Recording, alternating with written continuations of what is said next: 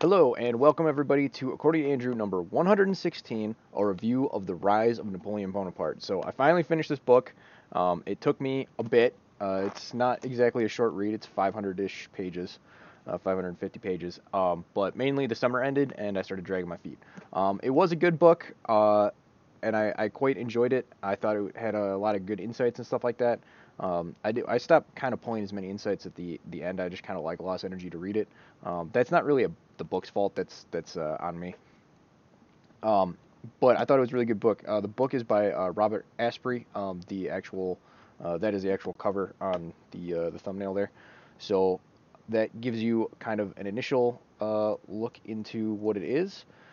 And let's get into it. So, the things I really liked about the book were kind of the political intrigue aspects. Um, he dives into kind of the various political moves that Napoleon made and kind of his growing up and uh, various social interactions that he had and stuff like that. And I found that stuff more interesting than the battlefield tactics type stuff. That was kind of like it was the battlefield stuff didn't have as much story. It was just kind of like listing out facts. This happened. These guys went over there. This happened, kind of thing.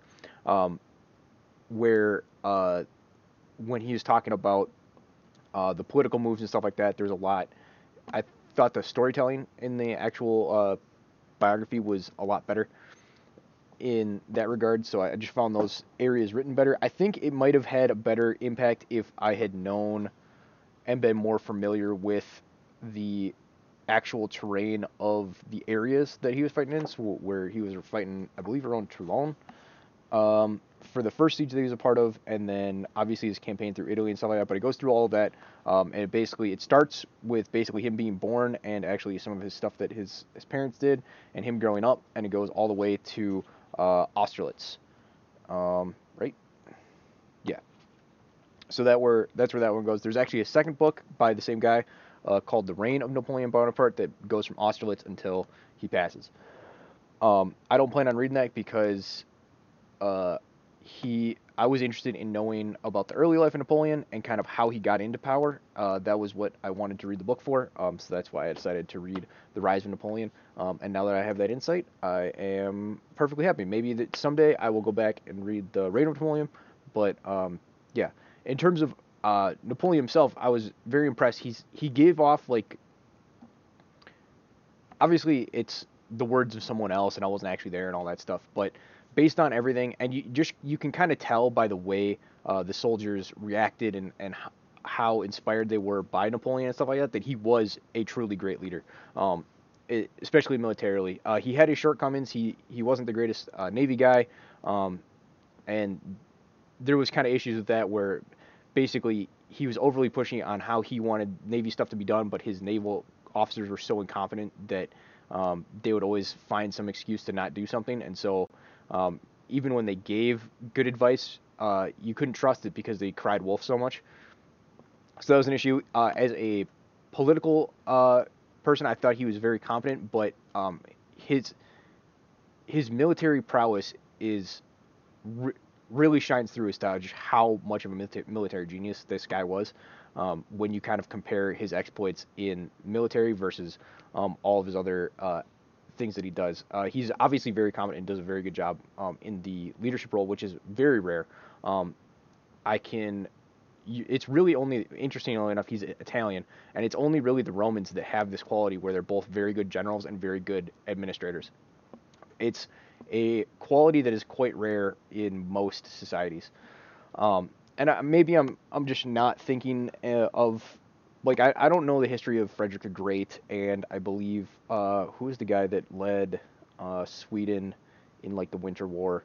Um, but anyway, he was one of Sweden's great kings, and he he might have been a good administrator. I just don't know the history of those guys. So it could be me being skewed, but I mean you have Napoleon, you have Caesar. Alexander the Great was notoriously not a very good administrator. Um, who else? Sulla kinda. Like he set up some stuff, but like it fell apart the instant he wasn't there. So it's like, how good of an administrator are you really? But he did at least try to fix things. That one's kind of hard to hard call, but um, basically you're going to be pulling from Roman history because that was how they ran their society. You had to be both a good administrator and a good general, and it was a very rare quality to have. And so it was kind of interesting to read a more contemporary story of someone who has those two qualities, as it is such a rare quality. It was really interesting to kind of see very early on how the degradation of the French monarchy looks a lot like our society right now. And I actually have another video on that that you guys can check out. It is called. Give me a This sec. huge Oop, robot where that is the wrong thing. It is called. Here we go. Depopulation: The Price for Power, and that's where I kind of go and compare the French monarchy and some of the stuff they're doing to the stuff that's going on with our things right now. Um, so if you guys are interested, you can go check that out. Um, so yeah, he was. I was really impressed with how much of you know one quality that I think is really important in a leader is never asking more of someone than you expect of yourself. And I think Napoleon seemed to embody that generally in almost all of his dealings in leadership. He would ask a lot of people, but he never asked more than he was willing or able to do himself, which I was very impressed by. Um, and in terms of general takeaways, I think that is about it. If you are interested in Napoleon's early life, I do think this is a good book for reading that. So I suggest it off of that. And now we'll kind of dive into some of my observations and takeaways that I got from this book. Um, okay, so obviously there's the elite problem. I go into that in that other video, so please go see that. For that, it'll be linked in the corner and also in the description. Um, So one thing that was really interesting is how much the British Empire looked like the American Empire of today when dealing with Napoleon. It is uncanny, how like father like son, right? Where the British were just. You can see how when America deals in various politics nowadays, um, their general takeaway is to just be exceedingly obtuse for no real reason, and America can get away with this because they're an island nation. No one else has a navy that can really challenge it, and Britain had the same kind of exorbitant privilege in that regard. Uh, in this, and so that was um, something that they leverage where they're like, well, we're just going to declare war on you, and it's just going to have to be that way. But it was like France and England are at war in various parts in the book, and they're basically just staring at each other because like Britain doesn't have an army, but it has a navy, and France doesn't have a navy, but it has an army, and so they just kind of like stare at each other and they don't do anything, and it's kind of weird. And then eventually like England's able to bribe their way into getting like Russia and Austria and Prussia to declare war on uh, France, and that's what the various coalitions are about until they finally defeat Napoleon with like the Sixth Coalition or something like that. But that's outside of the scope of this book. Um, so it was really interesting to kind of see that obstruction, and you can kind of see it today with how America is treating the Russia-Ukraine situation, or basically how this is just how they do politics, and it's very childish. It's I don't know. It just kind of comes from a privileged place where you don't actually have to comport with the realities of someone who has a border dispute does. And I don't know what's gonna like. I guess for America, if they split into several different countries, then that reality will become a thing. I guess the same thing could potentially go for Britain, um, and then I guess Japan would be like the last island nation that's of any meaningful landmass, or maybe Australia, but most of Australia is a desert, so I don't know how settleable that is. Anyway, but that was really interesting. And Napoleon made a couple mistakes in regards to that. So, um, but one second, I gotta find the actual writings that I did on this. Here we go. Um, The second war that France got into with Britain is interesting. Britain was determined to go to war with France, and so no suggestion that they made would be sufficient. It was very similar to how America acts now. The main issue is that France was always in a reactionary position to England, and so was never able to force them to actually compromise. So basically, what had happened is uh, they came to an agreement in the treaty that Britain was supposed to pull their troops off of Malta, and France was supposed to move their troops out of Providence in Italy. Um, France ended up moving their troops out of that Providence, and Britain just like refused to move their troops out of. And then they're like, oh well, the treaty like isn't ratified and shouldn't be allowed. And they're just being like, um, it's actually something that Machiavelli talks about, where it's just like if it's not in your favor, like just ignore it and act like it's not a thing, and just kind of act obtuse like this until you kind of get your way. And it in a certain way it's petulant, but at the same a at another level, like it is a viable tactic for um, politics. At the same time, you can be like risking lives and stuff like that over like really petty stuff. And I don't know, it's just something kind of weird and off-putting about it. Maybe that's just various biases coming out. Um, but one of the things was basically Napoleon didn't have any actual negotiating chips outside of escalating a war, which put him in a disadvantaged position. So England had basically all of the political chips to play stuff out, and then on top of that, England at the time had a crazy good propaganda machine, kind of like how America churns out propaganda nowadays. And so it was just kind of like a losing battle in that regard. Napoleon's so basically they're kind of going back and forth, and so Napoleon's like, well, then I'm going to reoccupy that area if you don't pull these people out. But I don't think he should have asked England; he should have just done it. Um, it was Toulon Peninsula was a sensible solution, but again, it felt like an issue of asking England for permission to do something, and you never ask; you always just do.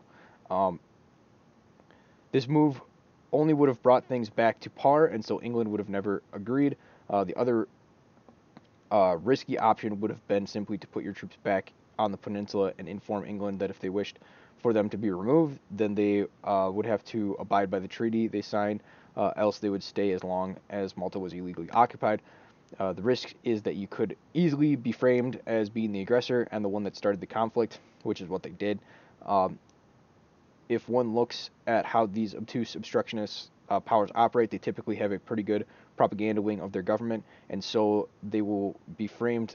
They will always frame you as the bad man, regardless of your actions. So it's best to just force them to be reactionary through proactive solutions. Both Russia and China have been quite good at this. Uh, Doing this when America does something outrageously belligerent in the current times. And so that was something that it was an interaction that it's like, the times change, but nothing changes. Or the years change, but nothing actually changes. And it's interesting to see how that political battle still plays out in the exact same way. Also, something kind of interesting was how the degradation of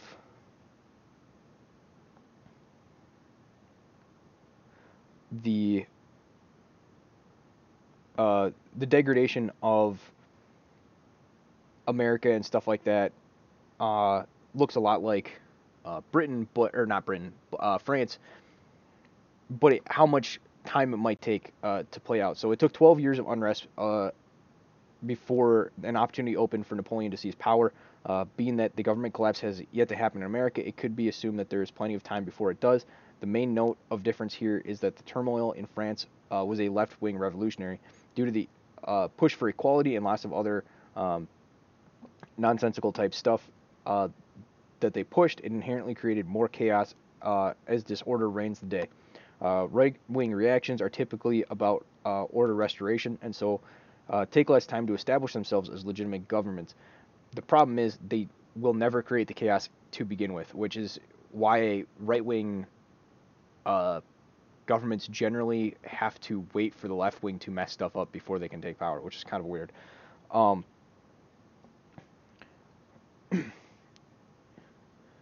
Even so, you need the left wing to create such disorder that the right wing can come in.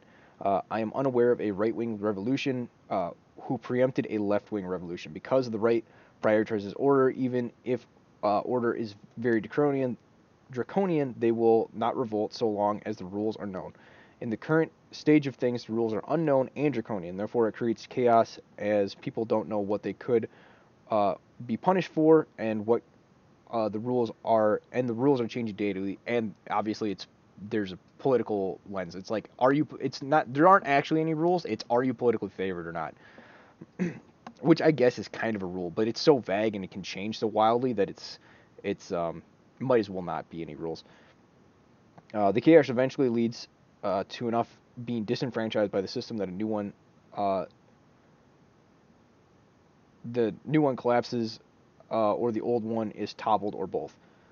Um, if in America it seems that the option has been to build a new structure and let the old one fall away. These cycles take about 30 years to play out. Uh, Napoleon, the Napoleonic era started in 1789 and lasted till 1815. The World Wars from 1914 to 1945. So the Napoleonic era was like 26 years, and the World Wars was about 31 years. So depending on what historians look back on and determine is the starting point for the decline, it will be about 30 years from there. Current candidates that we have are the collapse of the Soviet Union in 1991, which is 31 years today. Uh, the 9/11 in 2001, which is 21 years. The GFC in 2008, which was 14 years ago. Trump's election in 2016, which was 6 years ago. COVID, which was 2 years ago. And the current financial collapse that we're currently experiencing, which is the current year. This gives a range of historical epochs wrapping up between sometime in the next couple of years to about 2050. I doubt it will take until 2050, but there are a couple of key factors missing for changing of the guard that you need. Uh, there's a couple of key factors missing for changing of the guard. What you need is a failed elite, which we have, check. A change in historical trend towards away from what the elite want, check. An elite splinter group, which we are currently missing, and a great man, which we are currently missing. Elon Musk and Trump have been kind of framed as potentially those great men, but they're not. They've been put out there as false gatekeepers for that role to try to prevent the actual great men from rising up. Um, and that's not something that was necessarily logically thought out by anyone, but it is how it played out. Uh, it's unclear how long these two missing pieces will take to manifest themselves. There is a chance that they never do, and then the decline is slow, grind downwards. The parallel economy might be the splinter elite faction forming. It is just too early to determine what impact that will have in the long term on society as a whole. Though I think it is a great move regardless, as even if everything else is grinding into poverty, your world doesn't have to be.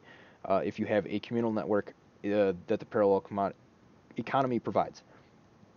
The reason I don't see the parallel economy being a splinter of the elite faction is that that it isn't taking the standard overthrow approach. The parallel economy is looking to build a different structure. It's not looking to take the reins of power from those who already have it. They're like, I'll just do our own thing kind of within the system, but kind of outside the system. Right? Like it's outside the system in a sense, in that you're outside their institutions, but it is still it's not going outside the power dynamic of the law structure that is within the United States. And so in that regard, it is not a full splinter. It's not trying to usurp the power structure.